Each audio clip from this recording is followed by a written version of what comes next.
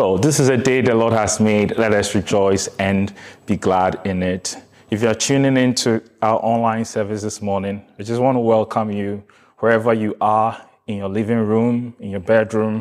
You can be watching from your in your cell phone, your laptop, or your iPad. I just want to welcome you to our service this morning. And I thank God for being gracious to me to share the communion with you this morning. And I just want to encourage you this morning that whatever you're going through during this season is not going to last forever. And there's a time and a season for everything. So maybe you have lost your job because of what's happening now. Maybe, your business has closed down. I just want to assure you that God is still in control of your situation. I can see people just not knowing what to do, just gripped by fear. But what does the Bible say? The Bible says that we have not received the spirit of fear, but we have received the spirit of love, of power, and of a sound mind. And in a state where nations don't know what to do, presidents literally don't know what to do, it seems like there is something happening that no one has an idea about. I want you to know that God has given us his spirit. What did Jesus say when he was leaving us? He said that I'm going to the Father. But when I go, I'll ask the Father, and then he will send you the Holy Spirit. He will send you the HaKodesh, which is the Holy Spirit. And he's going to direct you in the affairs of life. So literally, we have a heavenly GPS. It looks like an uncharted territory, but there is a heavenly GPS. And when we rely on the Holy Spirit, he's going to direct us to it all in the name of Jesus. When I was preparing to share the communion with you, the Holy Spirit ministered to me that the church has come to the place of Haggai chapter 2 verse 9, which says that the glory of the latter house shall be greater than the former. So I see that the church is getting ready for an explosion of the revival in these times. Just like Ezekiel said in the temple, that the level of the water kept rising and rising and rising. That is where the church is getting to, where we see the glory of the Lord filling us and in everything we do entirely. So I want to encourage you also from Psalm 91 verse 9. It says that he that dwells in the secret place of the Most High shall abide under the shadow of the Almighty. It's critical to know that dwelling in the Hebrew literally means to sit down. So what is it saying? Sit down, take a rest, take a deep breath out of everything that is happening and just dwell in the presence of the Lord. And when you dwell in the presence of the Lord, he will protect you. Another word for the shadow is his protection. So we enjoy the protection of the Most High when we rest in his presence. Hallelujah. Can I share a prayer with you? Wherever you are, if you are sick or if you have a loved one who is sick, if you know someone who is going through difficult times because of the virus or the pandemic that's come around, just lay your hands on your computer. Just lay your hands on your TV or whatever you have, even as I pray with you. Father, in the name of Jesus, I pray for your people, wherever that they are seated, wherever that they are lying, I pray that your presence will touch them right now. In the mighty name of Jesus, I pray that you shall minister unto them. I send forth holy angels on assignment to minister to the needs of your people, in their jobs, in their career, even for the single moms and the single dads who are going through exhaustion during this time, taking care of the kids at home. Father, I pray that you shall minister comfort to them by your Holy Spirit, and you shall speak to them. Your truth shall come to them, and it shall be a shield and a buckler unto them. In Jesus' mighty name we pray, amen. Beloved, isn't it exciting that today is also Palm Sunday? Well, I'm excited. And so we thank God that it's also Palm Sunday. And Palm Sunday is just a Sunday before the Easter. And it's also scriptural. If you look into the Bible, it talks about Palm Sunday. It literally represents Jesus' triumphant journey into Jerusalem. And the Bible says that Jesus sat on a donkey and he walked through the streets to Jerusalem. But what is key is that the people around him cut palm branches and they put it on the floor and they were, they kept it in the sky. They were just flying it in the sky. It's unfortunate we cannot connect with that because we can't have church together. But in the same way, we can sit in our rooms and lift up our hands and just give him all the glory. I want to share with you 3 things about Palm Sunday. The first thing is the people just wave palm branches, and it symbolizes victory. It symbolizes goodness. So what they were literally saying is that Jesus has given us the victory over death. That's why we can boldly say that, oh, death, where is your victory? Oh, death, where is your sting? Because he triumphed into victory for us. When he sat on a donkey, it looked as if people were cheering him on. He knew he was going into his death, but he knew that his death was victory for us in Jesus' name. The second thing is that the donkey symbolizes peace. And so Jesus riding on a donkey, being a king in his own right, that's why we call him the Prince of Peace. And in the olden days, donkeys was a reserve for the most important people, say kings and people who are in authority. So it shows that our King, Jesus, walked in authority. He is the Prince of Peace. And now we can enjoy the peace that he has given us. And so the Bible says in Zechariah 9, verse 9, that rejoice greatly, O daughter of Zion. Shout aloud, O daughter of Jerusalem. Behold, your king is coming to you, righteous and having salvation. He is humble and mounted on a donkey, on a colt, the foal of a donkey. And the third thing I want to leave with you is, as the people lifted up their hands in the sky, as they put in the air, as they put the cloth on the floor, as they put the palm branches on the floor, what they were shouting out was, Hosanna, Hosanna in the highest. They were literally hailing Christ as King. Now, that word Hosanna means save now. Though they thought probably Jesus was going to save them from the hands of the Romans, but it is symbolic of him being our salvation. Hallelujah. God had a different mindset when this was happening because he wanted salvation to come to all man in the mighty name of Jesus. So this morning, I just want to share with you, and by way of scripture, try to demystify some misconceptions that we have regarding the communion. Now, literally, when we say communion, it means fellowship. It could also mean partnership or participation. But another thing that a communion means is union. If you separate it, it's communion. So it literally shows the union that we have with Christ through his Spirit and with God.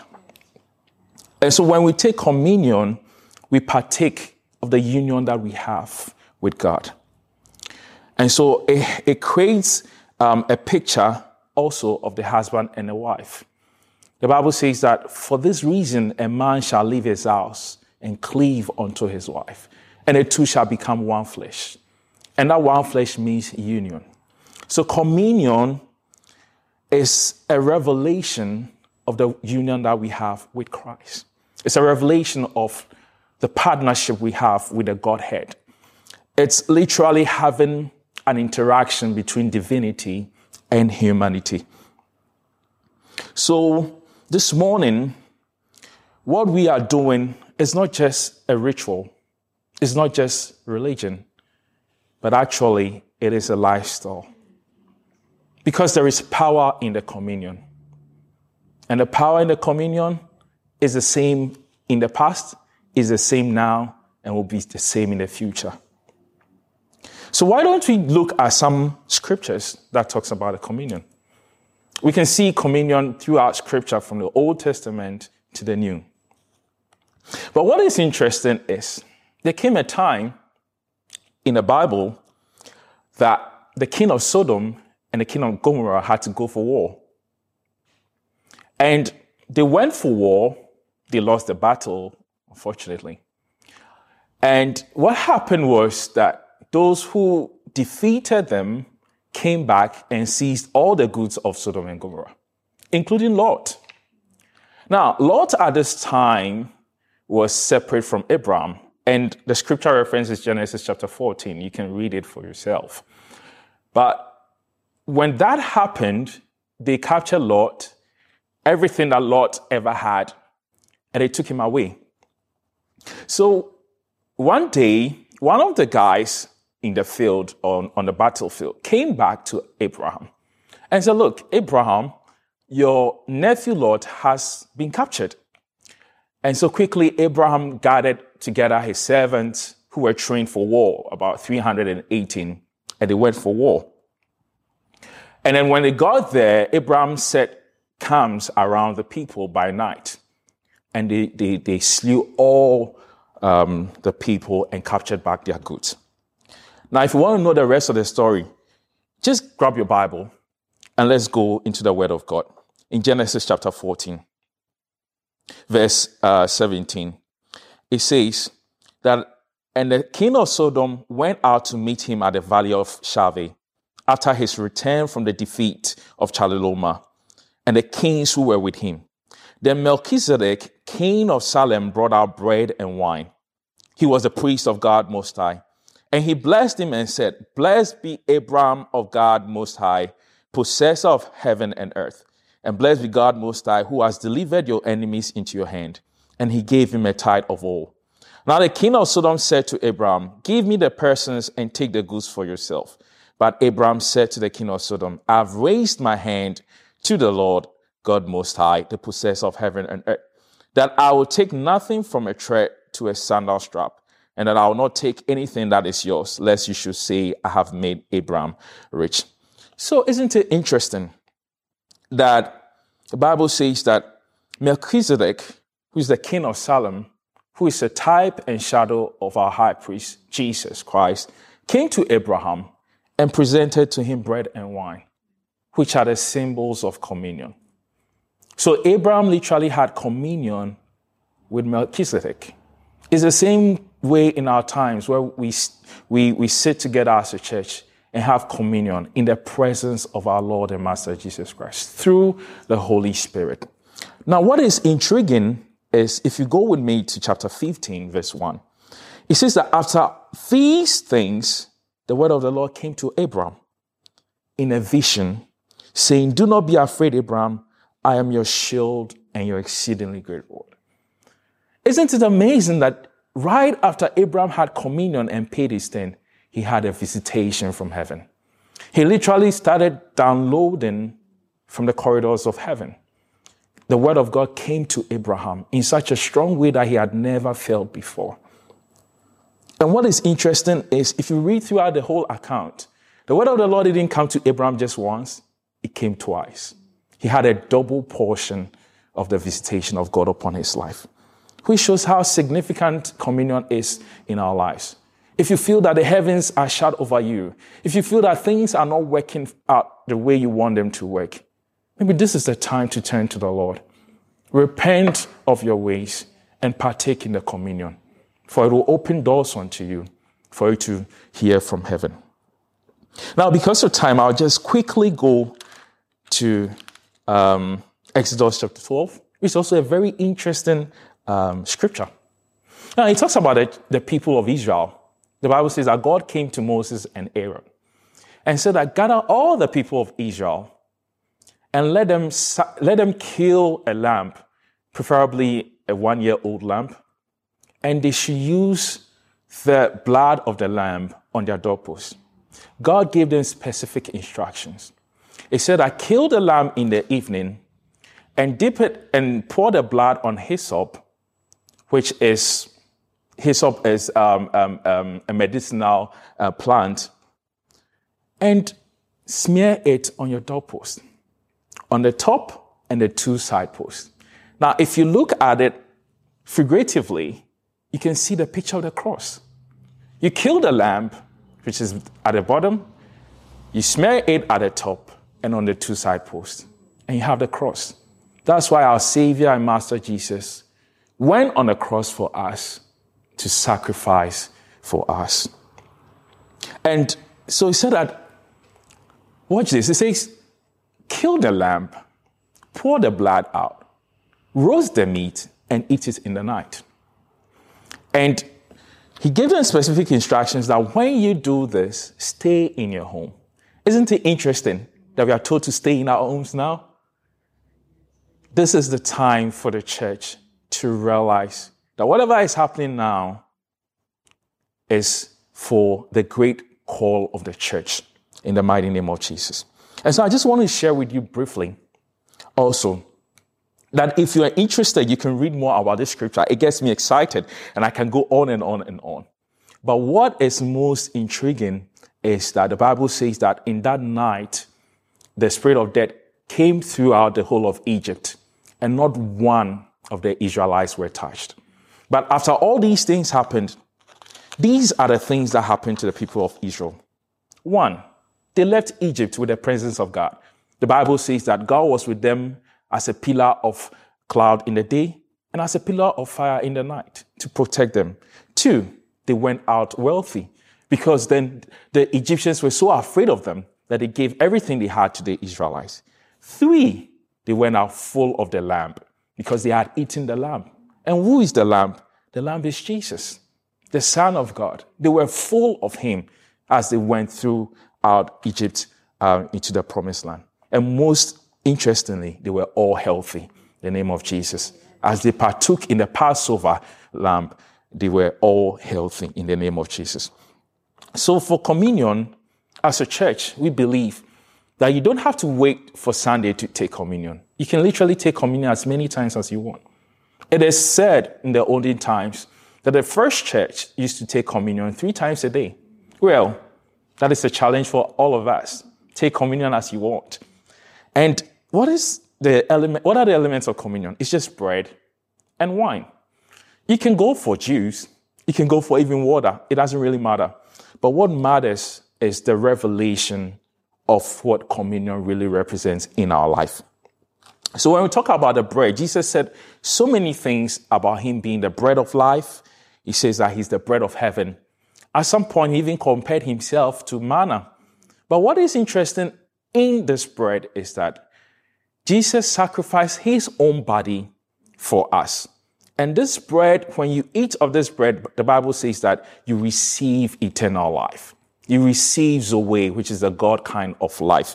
Even as Jesus taught us in, I believe in John chapter 6, where he says that he is the bread of life.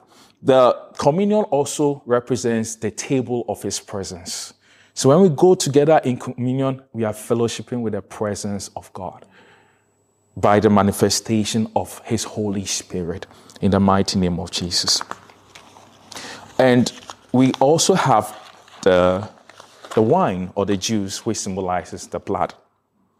The Bible says that in Matthew 26, verse 28, that this is my blood of the covenant, which is poured out for many for the forgiveness of sins. So what does the blood of Jesus do for us? It literally bridges the gap between man and God. And because of the blood of Jesus, we have access to God. We are able to go to the presence of God. All of us can go to the presence of God, not just the priest or the pastor. All of us can go to the presence of God because of the blood of Jesus. Also, when we take communion, we give the blood of Jesus a voice over our lives. Have you ever wondered that blood has a voice? If not, just read Genesis chapter 4. When Cain killed his brother Abel, the Bible says that God came to Cain and said that, "What have you done, Cain? For the voice of your brother's blood cries to me from the ground." So blood has a voice. That's why we need to you need to allow the blood of Jesus to speak over our lives. And what is the blood of Jesus speaking over us today? The blood of Jesus is telling us that we are his righteousness. The blood of Jesus is telling us that we are victorious. The blood of Jesus is telling us that we are complete in Christ. It is telling us that Christ in us, the hope of glory. The blood of Jesus is telling us that our sins, past, now, future, is forgiven because Jesus died once for all of our sins. And the blood of Jesus is telling us that through Christ, we can do everything because he strengthens us. Now, so when we take communion, in the revelation of the word of God, we need to be expectant to receive the full benefits of communion because there is power in communion. And it's not just a ritual, as I already said.